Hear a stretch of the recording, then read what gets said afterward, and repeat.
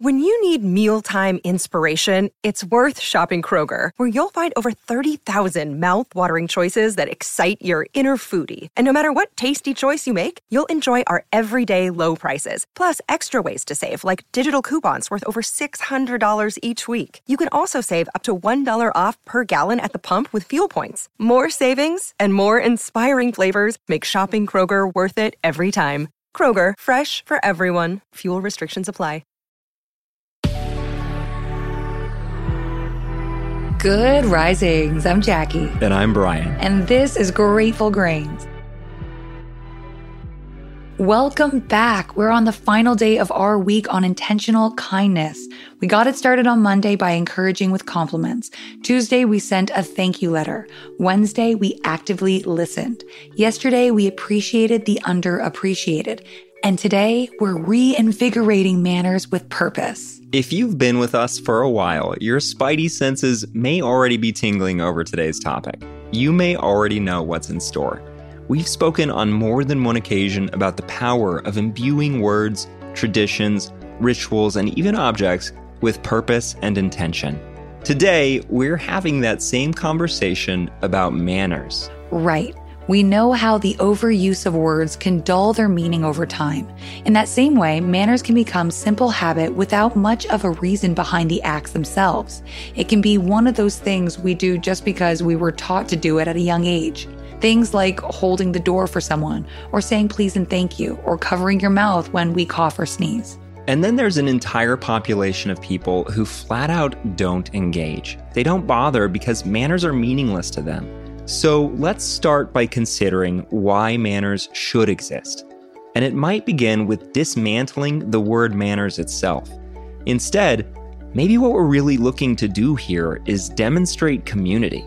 Exactly. Regardless of why certain practices came about, we have to understand their general purpose in our lives today. And at its very core, it's all about being cognizant of the people around us. It's a sort of socially expected engagement that helps people feel seen, acknowledged, considered, or appreciated. What we want to rid ourselves of is that socially expected aspect of manners, because doing something just because it's expected of us is how we end up with half-hearted or entirely meaningless gestures. Instead, if we imbue every single gesture with meaning, with a desire to connect, to demonstrate support and community, we'll actually be benefiting from the manners as acts of kindness, rather than simply performing them in a cold way. And the really cool thing about this is people tend to notice when we do things with that extra bit of heart. You know that feeling when that little act of kindness leaves an extra bounce in your step? It's when someone's eye contact feels extra supportive, extra intentional. It's the feeling of being engaged with someone in an instantaneous but intimate way that leaves you believing you're wanted here, like you belong here. And yes, that can all come from a held door, a smile, and a little bit of intentional eye contact. It's so true. At its core, it's about helping people see us as a support system. In a passing instant, we're demonstrating that if this person needs us, we're there for them. And that's an incredible sort of superpower we have. We really can help people feel that just by thinking it while we're performing a kind gesture. If we focus on that feeling of support, of connection, of community, we'll innately have kindness in our eyes. If people are paying attention, you'll see they notice. So for the final challenge of the week, imbue those manners with some real intention. And remember, kindness doesn't have to end here. If you enjoyed a particular means of spreading kindness this week, take it into the weekend. Take it into the next week. Make it a habit to be kind, because the world needs it now more than ever.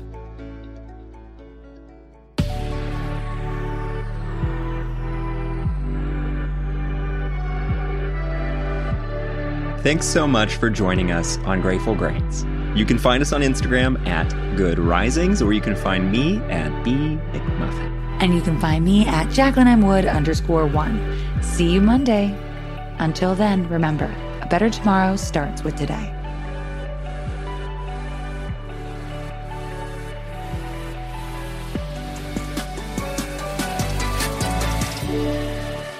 Good Risings is presented by Cavalry Audio.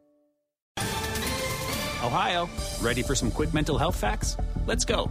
Nearly 2 million Ohioans live with a mental health condition. In the U.S., more than 50% of people will be diagnosed with a mental illness in their lifetime. Depression is a leading cause of disability worldwide. So why are some of us still stigmatizing people living with a mental health condition when we know all of this? Let's listen to the facts and beat the stigma. Ohio, challenge what you know about mental health at beatthestigma.org.